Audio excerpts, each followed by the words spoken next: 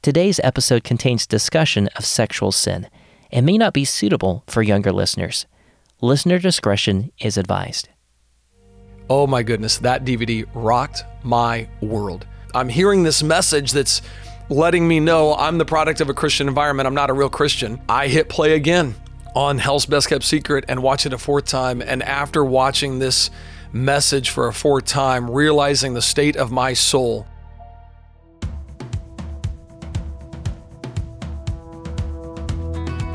Hi, my name is Kim Meandrine. My husband and I live in Hot Springs Village, Arkansas. We love listening to Compelled to hear how God pursues people's hearts and souls relentlessly, like in episode number 49, when Ron Adkins meets Jesus in his maximum security prison cell. These stories challenge us to walk closely with God, and we so appreciate the ministry of Compelled. I'm Paul Hastings, and you're listening to Compelled, where we use gripping, immersive storytelling to bring Christian testimonies to life. Our last episode was with Steve Richardson. When he was just a child, Steve and his parents traveled halfway across the world to New Guinea and moved in with a tribe of Stone Age cannibals and headhunters. Their purpose? To share the gospel of Jesus Christ with the ends of the earth. Their reception? Unbelievable. Again, that's our previous episode with Steve Richardson. This week, our guest is Eric Hovind, who grew up in a Christian household and served faithfully in his family's Christian ministry, volunteered at church, and always knew all the right answers. Yet at the same time, he was harboring a secret double life of sexual addiction. But one night, he came face to face with a shocking realization. He was the product of Christian culture and teaching, but he was a total stranger to Christ. So gather round, lean in, and join us for another compelling story from the kingdom of God.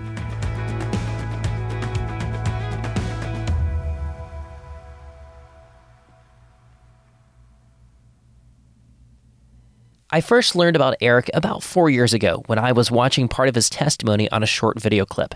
And I thought it was interesting enough that I added it to our list of potential podcast guests.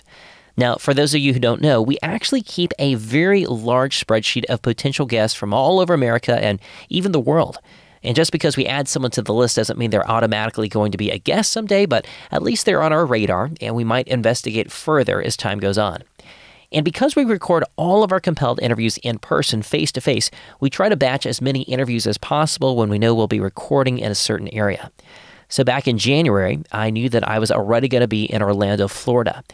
Eric lives in Pensacola, which is also in Florida, but because I'm not from the state, I didn't fully realize how far apart those two cities are.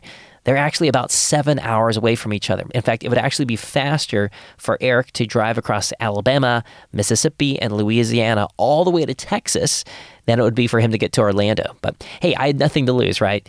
So I shot Eric an email totally out of the blue and asked if he just happened to be in Orlando the same week that I would be. And as I'm sure you can already guess, he said that he would be. And I can only point to providential timing for that.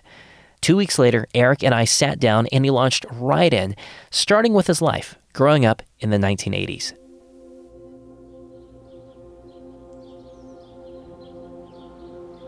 I was born into a family of a loving mom, a loving dad, and it was amazing. I had an amazing upbringing. My dad was a high school science teacher, loved teaching us about physics and mathematics, and loved building stuff. He and his dad had built stuff all their life. So man, I was with my dad while we were building houses, and we would build forts in the backyard. I mean, swings like crazy, man. We had adventures all the time. Motorcycles growing up. I mean, and it was always, we didn't have a lot of money. So my dad and mom were in ministry. So it was always, let's find a junk motorcycle, let's fix it up together, son, and then, man, let's ride the wheels off of this thing. And so it was a constant, fun, learning environment. Being a high school teacher, my dad was literally taking every opportunity to teach. And when I was young, I loved it. And then I hit the middle school, high school years where I was like, oh my goodness, you're just trying to teach me something again. And I got to that, I don't know if I really want to learn anymore. I think I'm good. I'm done learning. And man, looking back now on my childhood, I go, wow, I had a mom that was a music teacher that gave me a love tried to give me even more of a love, but I got a love for music. I loved truth. I loved that my mom and my dad, they would live out what they truly believed. And as I look back and I go, yeah, they might have believed some things that we may not hold to now. They truly lived out what they thought was true. And that is one of the biggest impacts on my life. Well, I was brought up, as my dad would say, in an independent, temperamental, fundamental, Bible-believing, chicken-eating Baptist church. So that's my upbringing, is the independent, fundamental movement. And when I say they really lived out what they believed, they didn't just teach, for example, women shouldn't wear pants, Well, they really practiced it. I mean, so I remember my sister's culottes, and I remember these things. And so there's this element of, they didn't just say it. What I appreciated is they were not hypocritical. So I didn't have hypocritical parents. Looking back, that's one of the big things that I certainly appreciate, is they were not hypocritical about their beliefs. They really believed it, and they really applied it. My dad truly believed, discipline a child, and so I got disciplined. And it was always with love, but I got disciplined. And being a parent now, it's sometimes easier to say, forget the discipline. I don't want to do that. And oh my goodness, I'm so thankful that my parents disciplined me in my life. And they did it out of love as well. It wasn't an anger. It wasn't a malice. It was a loving discipline that they gave me. So I really appreciate that. I never really questioned God growing up. My parents not only believed it, they taught it. We would do devotions growing up. So at night, it was the kids gathered around and my dad opening the Word of God, and then us asking questions and talking about the Bible, talking about Bible stories. He would take an apple, and as a kid, I vividly remember him cutting up the apple, and talk about genius. It was, how thin of a piece of apple can I cut? And so he's cutting these razor thin pieces of apple, and we wanted the thinnest one possible. How he talked us into that, I don't know. That's pretty good. But man, we wanted the super thin piece. It wasn't about getting the big one. And of course, that made devotions go longer, and we just loved it. Or whatever it was, raisins was another big thing. So whoever gets the question right gets a raisin. And it was just one of those teaching techniques that he was so good at. And the education process of pouring into us Scripture. So not only were we real Christians at home, and practiced it at church, growing up in the Awana program, approved workmen that needed not to be ashamed, rightly dividing the word of truth. So we were soaking our minds in Scripture all the time. And I think for me, I really didn't have to question, as I grew up, is God real? I had loving parents that demonstrated God's love to me.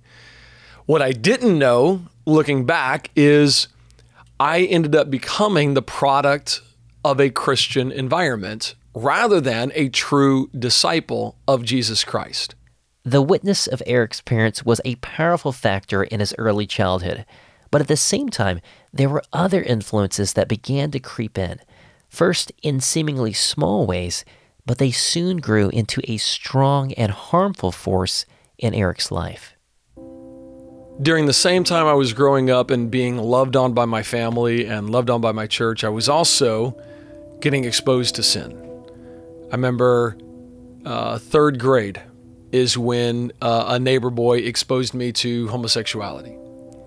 I remember fifth grade in a Christian school when some of the boys talked about the fact that they had already had sex with this kid's sister and then brought pornography into the bathroom and showed me for the first time I'd ever seen pornography. And I had no idea what I was looking at. I'm like, I don't even know what this is. And they're like, man, that's a naked woman. I'm like, oh my goodness. And that right there was the hook that Satan used to grab a hold of Eric Hovind's life and literally drag him into the depths of sin. And because it was secret, because nobody knew, I continued to put on this facade of, oh, I'm a good Christian. I know what to do. I mean, I had learned what to do. I had learned what to say. I had learned how to act. I knew what kind of clothes I was allowed to wear and what kind I wasn't. And so my problem was I had become a Pharisee. I knew the law. I knew, what I was supposed to do. And I tried to obey that in order to be a good Christian rather than true Christianity, which is, You are loved by God and you are forgiven. Why would you want to live in sin? Why would you want that? So as I'm growing up and I'm getting more and more into my private sins, I am pretending to be a Christian. I am going to youth group. I'm leading in my youth group. I'm leading missions trips. I'm doing all these things, but at the same time, I've got my secret sin that nobody knows about. I always thought that when I was 12 years old, well, by the time you're 14, you won't be dealing with, sexual sin anymore. You kind of mature out of it. And then you get to 14 and you think, okay, I'm still looking at porn. By the time you're 16, that's when this is done, because it wasn't talked about in the church. It wasn't addressed. It's not like this was a conversation that we could have. This is like super embarrassing. Nobody wants to admit it. So then I thought, well, 16 years old comes along and I'm like, okay, this is still an issue. Well, surely when I'm 18, that's not going to be a problem anymore. And then when you're 18, you think, well, maybe that's why the 21, rule is in effect and you can drink at 21. That's when it's not a problem anymore. And you go through life and Satan just keeps telling you, oh, later. And you find out it will never, ever, ever end until you put it to death. Thankfully, growing up, I was not ignorant of my friends who also struggled because we'd talk about it and we'd try to have these little accountability meetings. But when you're having an accountability meeting with one of your best friends, sometimes it turns into a non-accountability meeting where we're talking about some of the stuff that we'd done or some of the stuff that we'd seen or some of the videos that we'd watched. And it just didn't turn into always a healthy conversation. I did have an unbelievable youth pastor growing up. So he was almost like my second dad, Jeff Redlin, now the pastor of Campus Church in Pensacola, Florida. And what he did talk about purity. He did talk about holiness. I knew coming from a Christian home that God desired purity, God desired righteousness, God desired holiness. And there would be retreats and there would be camps and there would be speakers that would speak. And then, you go up and talk to them afterwards. And so, yes, I talked to my youth pastor. I talked to one of our assistant youth pastors, Josh Schwartz, and he was just an amazing, amazing man that loved to serve, funny as all get out. I mean, you cannot be around him without laughing. And I remember talking to him. One of the best things that my youth pastor, Jeff Redlin, that sticks in my mind, one of the things he told me, he said, Eric, your brain is kind of like a computer hard drive. And as you put more and more stuff in there, once it kind of, quote, gets full, some stuff has to fall off. So you need to be filling your mind so much with scripture that the other things end up just falling off the plates, falling off the hard drive, so to speak. You're not thinking of those things and you're thinking so much about scripture. And that's certainly something that helped me in my battle, in my struggle as I was growing up. As I'm going through my high school years, pornography for me was, I knew it was wrong, so I struggled with it. And so I'd have times, days, weeks, sometimes months of my purity streak. And then, you fall again. And you when you fall, when you're in a legalistic environment, when you fall, you think, I can't go right away and ask for forgiveness. I mean, I got to put some time between my fall and my ask for forgiveness because otherwise God's not going to think I'm serious. I mean, after all, how many times have I come to God asking for forgiveness for the exact same thing? So you got to put some time in there. That way God knows that you're real about this. So for me, there were times when it was a daily issue. There are times when it was a weekly issue. And then there are times when it was a monthly issue. I had never really been educated on sexuality. I'd never really been, from a biblical perspective, never really been educated on masturbation, never been educated on how do we treat our body as the temple of God. And I think that too often we focus on all the don'ts rather than what we get to do. And too often I was the product of, hey, don't do this, don't do this, don't do this, don't do this. And so therefore I'm thinking about all the don'ts rather than all the things that I should be doing, all the things that I get to do, the freedoms that we have in Christ, the love that we can have one for another. So sometimes I wonder if we focus too much on the don'ts and not enough on the do's. And then at the same time, I'm not clear myself with how much do we do that. I just know that if I tell you don't think of a Twinkie, you're thinking of a Twinkie, At the same time Eric was secretly going through the roller coaster of temporary victory and then relapse, To the outside world, he was a bright and successful Christian following in his father's footsteps. His parents had a burgeoning creation ministry, and as he entered young adulthood, Eric found himself taking a more prominent role in the ministry. By 1999, Eric had met, fallen in love, and married his wife Tanya, beginning a family life of his own. But little did Eric know that God would soon use Tanya to rip back the curtain on his secret life of sin. More on that after the break.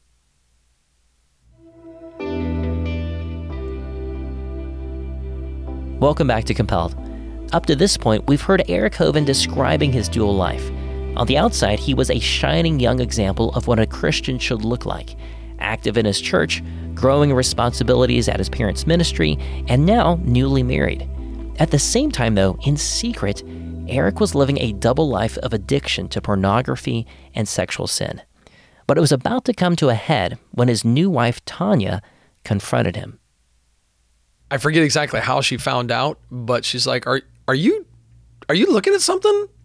And I had already learned kind of in life, look, don't try to hide stuff. That just causes more problems. When you lie and you try to hide what the truth is, boy, that takes you down a really bad road. So I'd already learned earlier in life, man, if something is discovered, admit it right away. I mean, just confess. And you feel it inside. You know inside, I should confess this, but I'm going to try to hide it. Man, if you just learn, confess right away.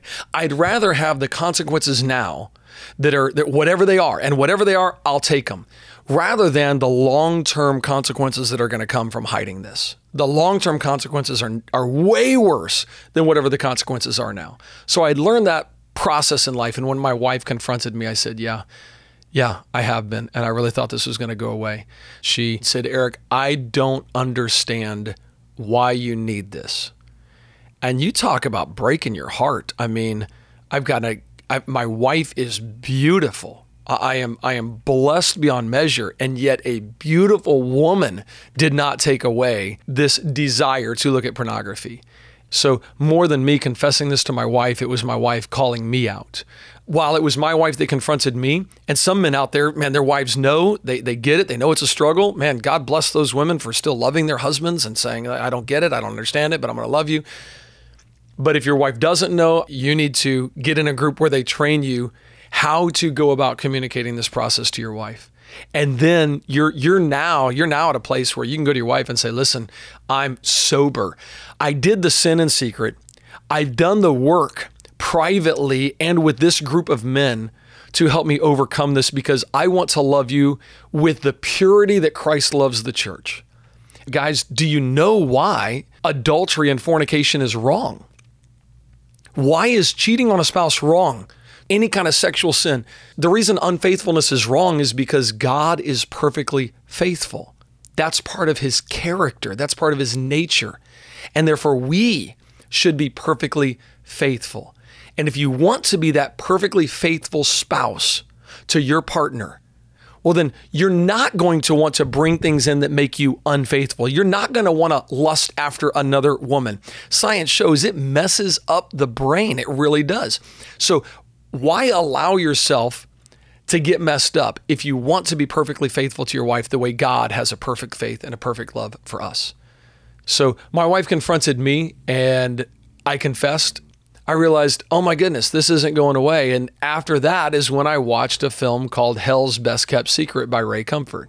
My dad had asked Ray to come speak at our staff banquet in Pensacola. And I thought, well, I better watch this guy's, DVD. We sell his DVD in our ministry. I better watch this thing to figure out who he is so that when he gets there, I at least know what he talks about. And in this film, Hell's Best Kept Secret, Ray Comfort describes the modern gospel and compares it to the biblical gospel. And says, look, the modern gospel says, come to Jesus, he wants to give you a great life. The biblical gospel says, you are a sinner and you need a savior. He tells two stories, the story of Joseph and the story of David in this message. And he talks about how when Joseph was tempted to have sex with Potiphar's wife, what he said as he ran away is, how can I do this and sin against God?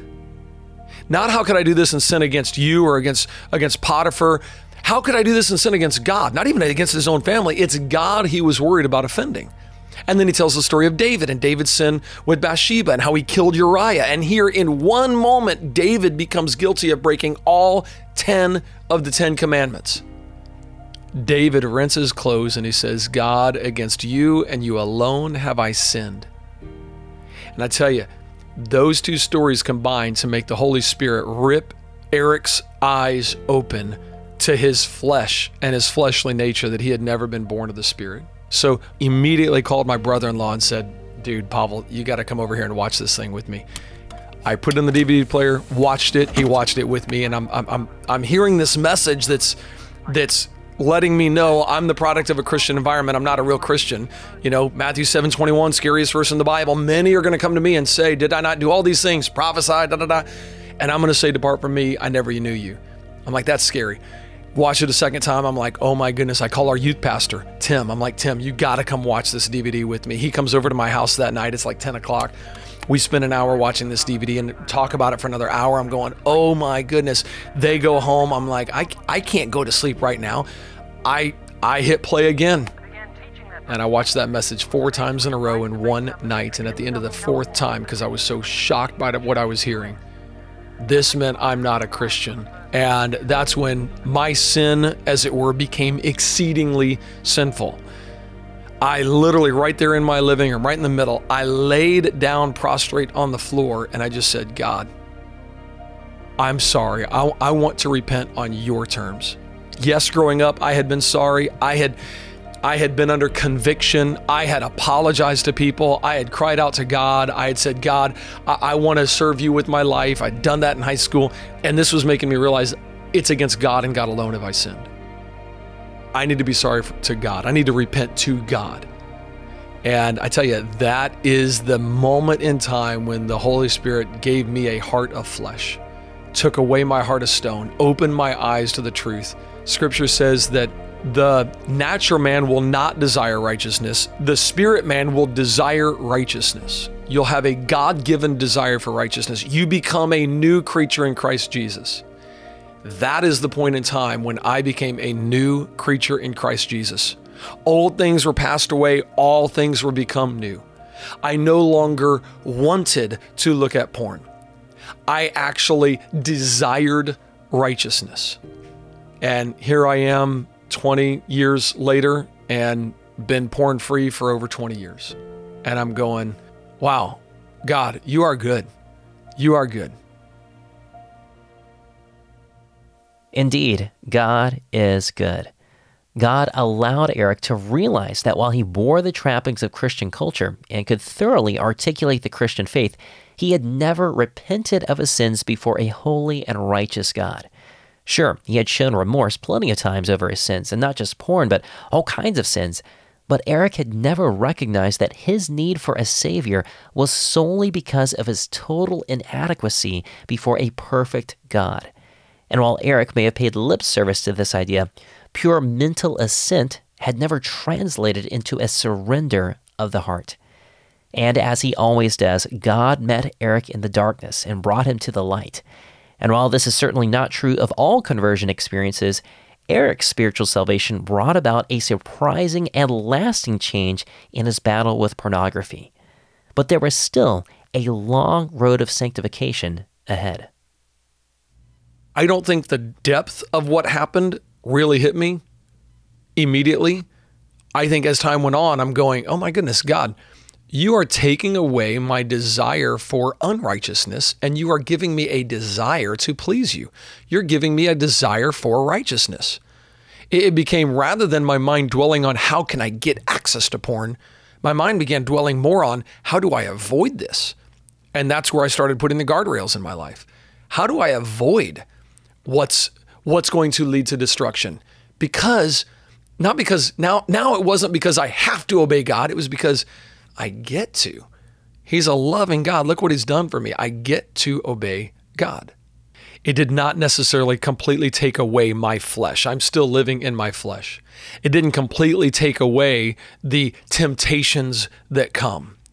But I did recognize, as the scripture says, that temptation is not the sin. Temptation is what leads to the sin if you leave that temptation in your mind. I guess I think of it this way: when we're driving down a road along a side of a mountain and there are guardrails along those very treacherous roads as you go around a corner.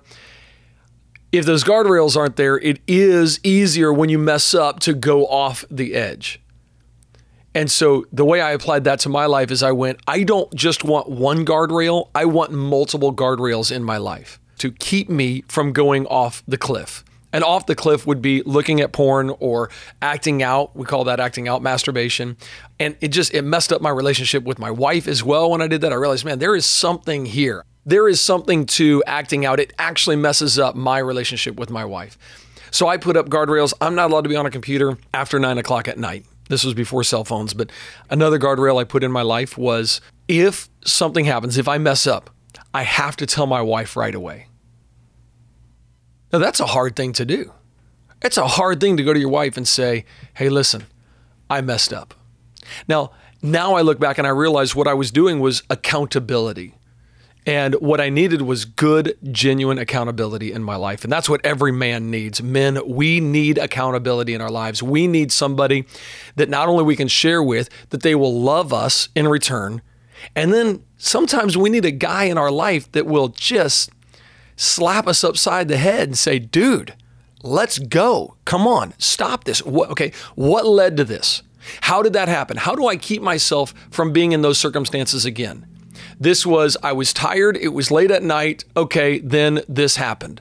I was already traveling and preaching at this point. I had no idea the statistics that 50% of pastors behind the pulpit are struggling with pornography on a monthly basis. No idea that 70% of the men in the church that I'm talking to are struggling with some kind of pornography or sexual addiction in the pews.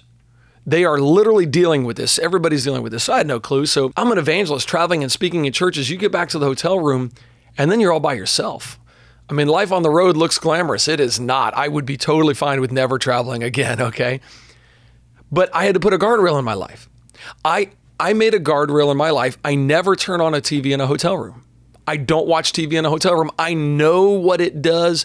I know where it takes my mind. I know that flipping those channels, they might offer something on TV. They might offer something on HBO. They might offer something on Showtime that my brain gets tripping.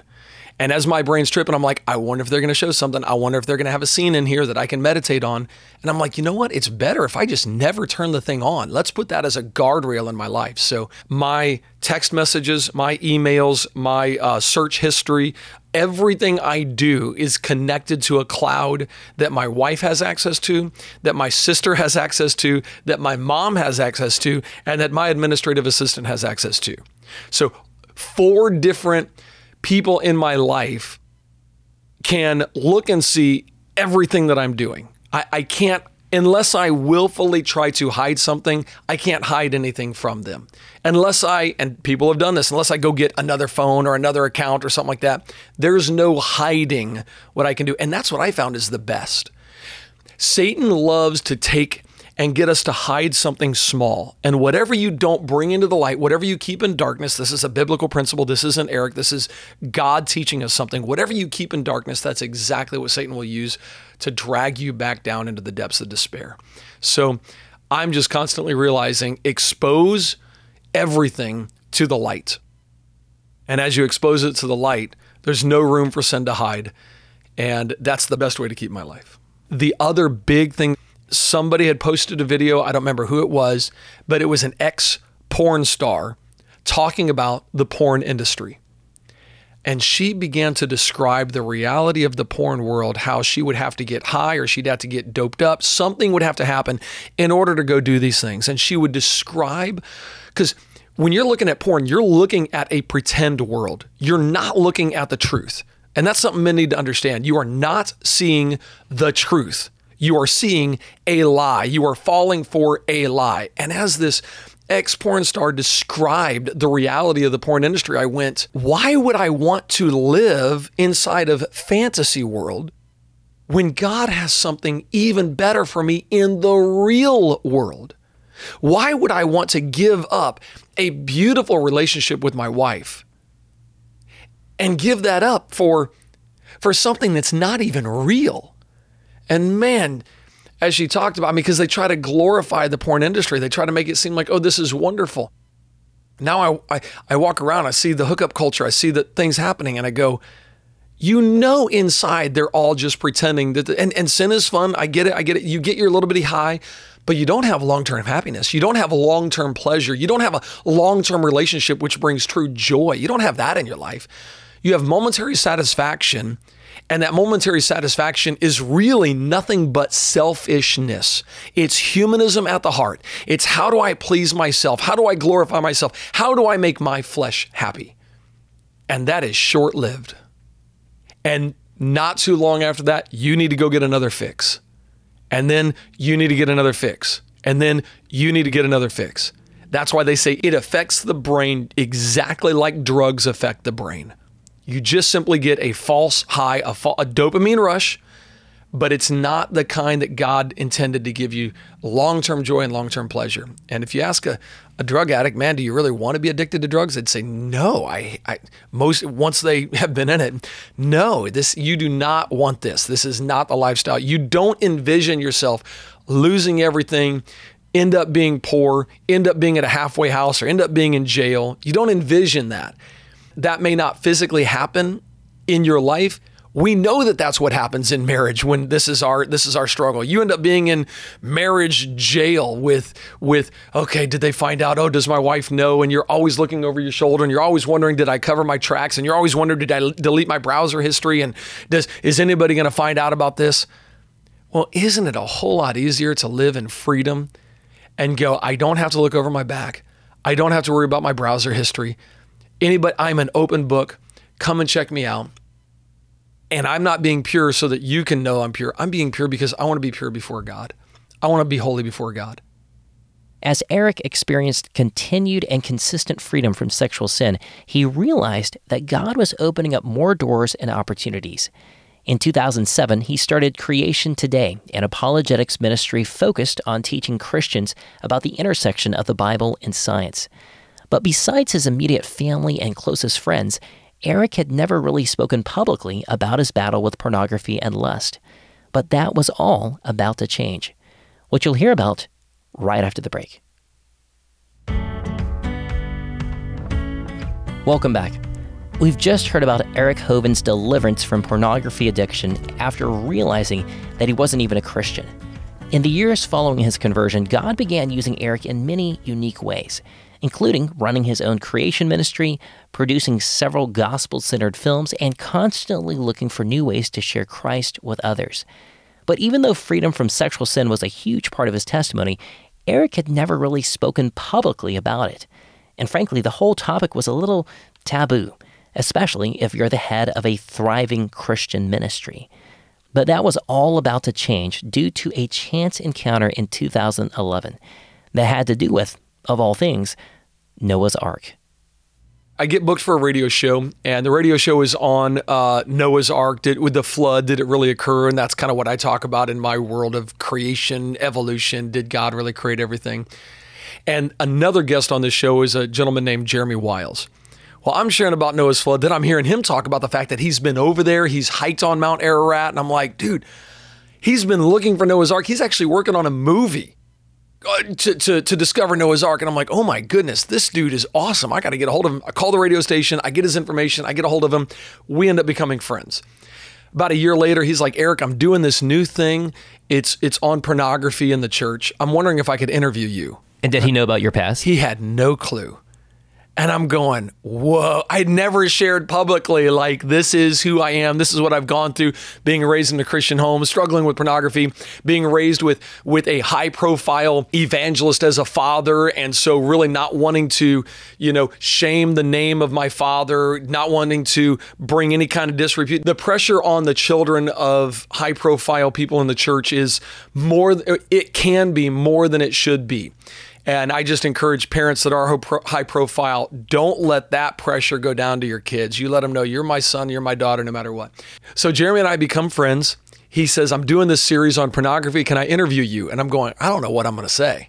He comes up there, brings all this gear, brings these cameras, and I'm like, oh my goodness, this is crazy. But he doesn't know your story, though. No idea. So what was he going to interview about then? Great question. You'll have to ask Jeremy that question. And And I said, Jeremy, I'm just going to be transparent about where I've been in my life. He said, that's all we want. And at the end he went, oh my goodness. I never knew, because in there, I share everything. I'm really transparent, because I'm going, if this is going to be something that men watch, they need to see other men that are transparent, because there are men that think I'm the only one who struggles with this. Nobody else deals with this. And when you start finding out, listen, if you go to church, 70% of the guys around you are dealing with this. Outside of the church, it's even a higher percentage. I don't remember the number. I thought it was 80 to 90% of men are dealing with this. And so you're going, well, if I know I'm not alone, and if I know there's help, this is a good thing. And then I watched his final Conquer series resource, and I thought, this is mind blowing. It's teaching men how the brain works, how the synapses work, how pornography is just like a drug. It is actually a drug.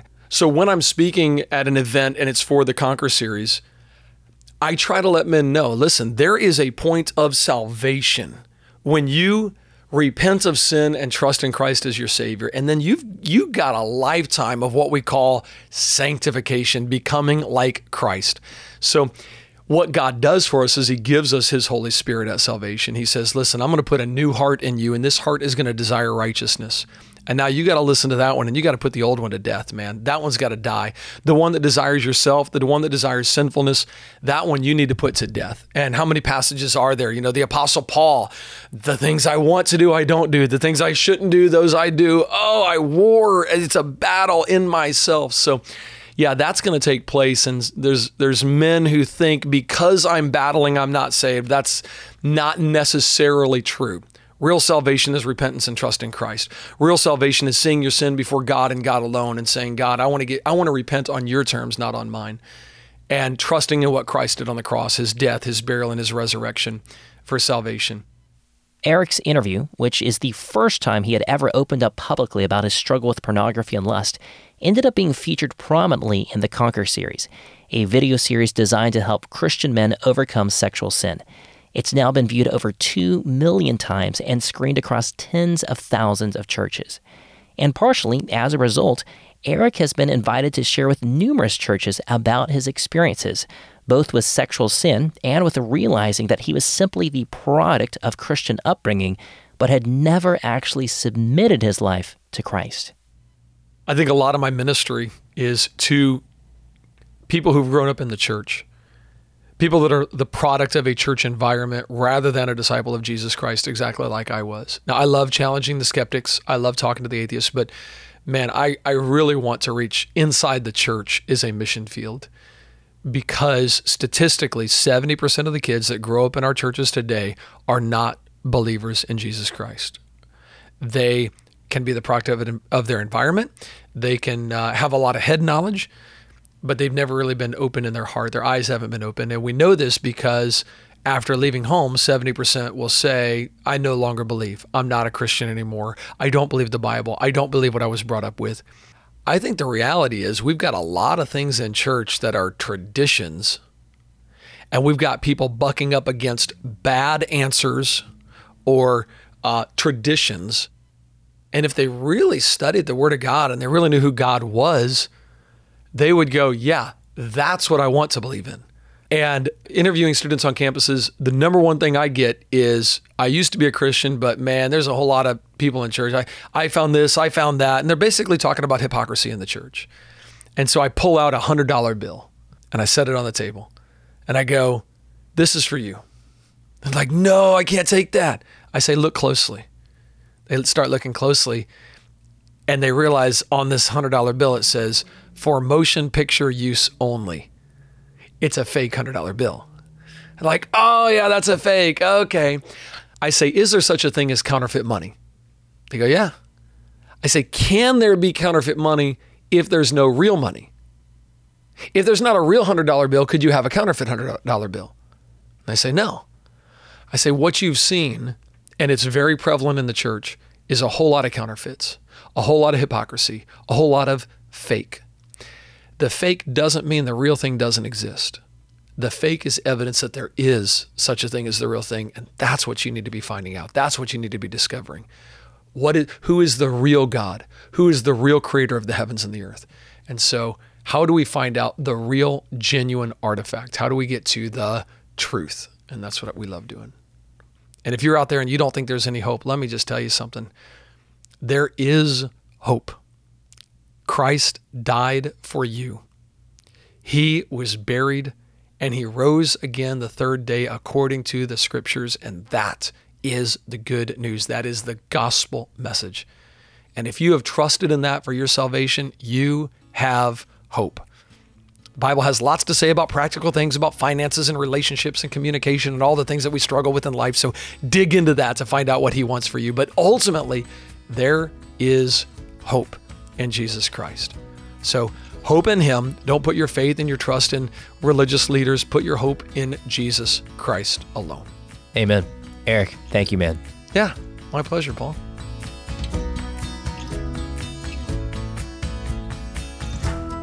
Take a minute and examine yourself, just like Eric did 24 years ago. Is it possible that you too know all of the right church answers and can give a defense of the Bible and explain the Christian faith, but you are still a stranger to Christ? In fact, as Eric mentioned, Jesus says in Matthew 7:21 through 23, "Not everyone who says to me, 'Lord, Lord,' will enter the kingdom of heaven, but the one who does the will of my Father who is in heaven. On that day, many will say to me, 'Lord, Lord, did we not prophesy in your name and cast out demons in your name and do many mighty works in your name?' And then I will declare to them, 'I never knew you. Depart from me, you evildoers.'" Just because you claim to know Christ does not mean that you actually do. And if you're unsure of what you believe, or if you are unclear as to whether you are a cultural Christian or an actual follower of Jesus Christ, let me point you to a free resource that Eric has made that will only take you about 3 minutes to read. It's called whyiboughtyourcoffee.com. Yes, very unusual domain name, I get it, yes, but it's very memorable, okay? whyiboughtyourcoffee.com. And if you'd like to spend a little additional time, then I would recommend watching the sermon from Ray Comfort that changed Eric's life. The sermon is called Hell's Best Kept Secret, and we'll have a link in our show notes. And of course, if you'd like to learn more about the resources for sexual purity, including the Conquer video series that Eric is part of, then head over to our show notes and we'll have a link there as well. We'll also include links to Eric's creation ministry, some of the videos he's produced, and more. And we also have 2 autographed copies of the Genesis 3D movie that Eric produced, and we'll be giving away those this week. If you want to enter the drawing, just head over to our website. Again, all of that's at compelledpodcast.com, and pull up the show notes for this episode. By the way, Eric's story today reminds me of another episode we released, episode number 48 with Garrett Kell. For years, Garrett had chased women, drugs, alcohol, and his own pleasures. But after being radically saved, he began serving the Lord as the pastor of a growing church. Yet Garrett carried a dark secret, an addiction to pornography. But as Garrett would discover, the same Jesus who came to save the sinner also came to deliver the saints. Again, that's episode number 48 with Garrett Kell. If you enjoy listening to Compelled, can I ask for a quick favor? Can you leave a 5-star rating on your podcast app? It's one of the ways that you can help the app algorithms know to recommend Compelled to more listeners. As of the time I'm recording this, we have 188 ratings on Spotify and 498 on Apple. Can you take 30 seconds and help us bump those numbers up? And of course, if you're not already following Compelled on your app, please go ahead and do so. Today's episode was edited by Will Jackson, story editing by Nathan Webster, sound engineering by Zach Fowler, and our associate producer is my wonderful wife, Sarah Hastings. Stay tuned for a sneak peek from our next story with Jurgen and Sean Beck, whose individual journeys of faith were initially separated by an ocean. Yet God brought this couple together from opposite sides of the world to minister to those around them in a very special way. I'm your host, Paul Hastings, and you've been listening to Compelled. We'll be back with another compelling story 2 weeks from now. We'll see you then.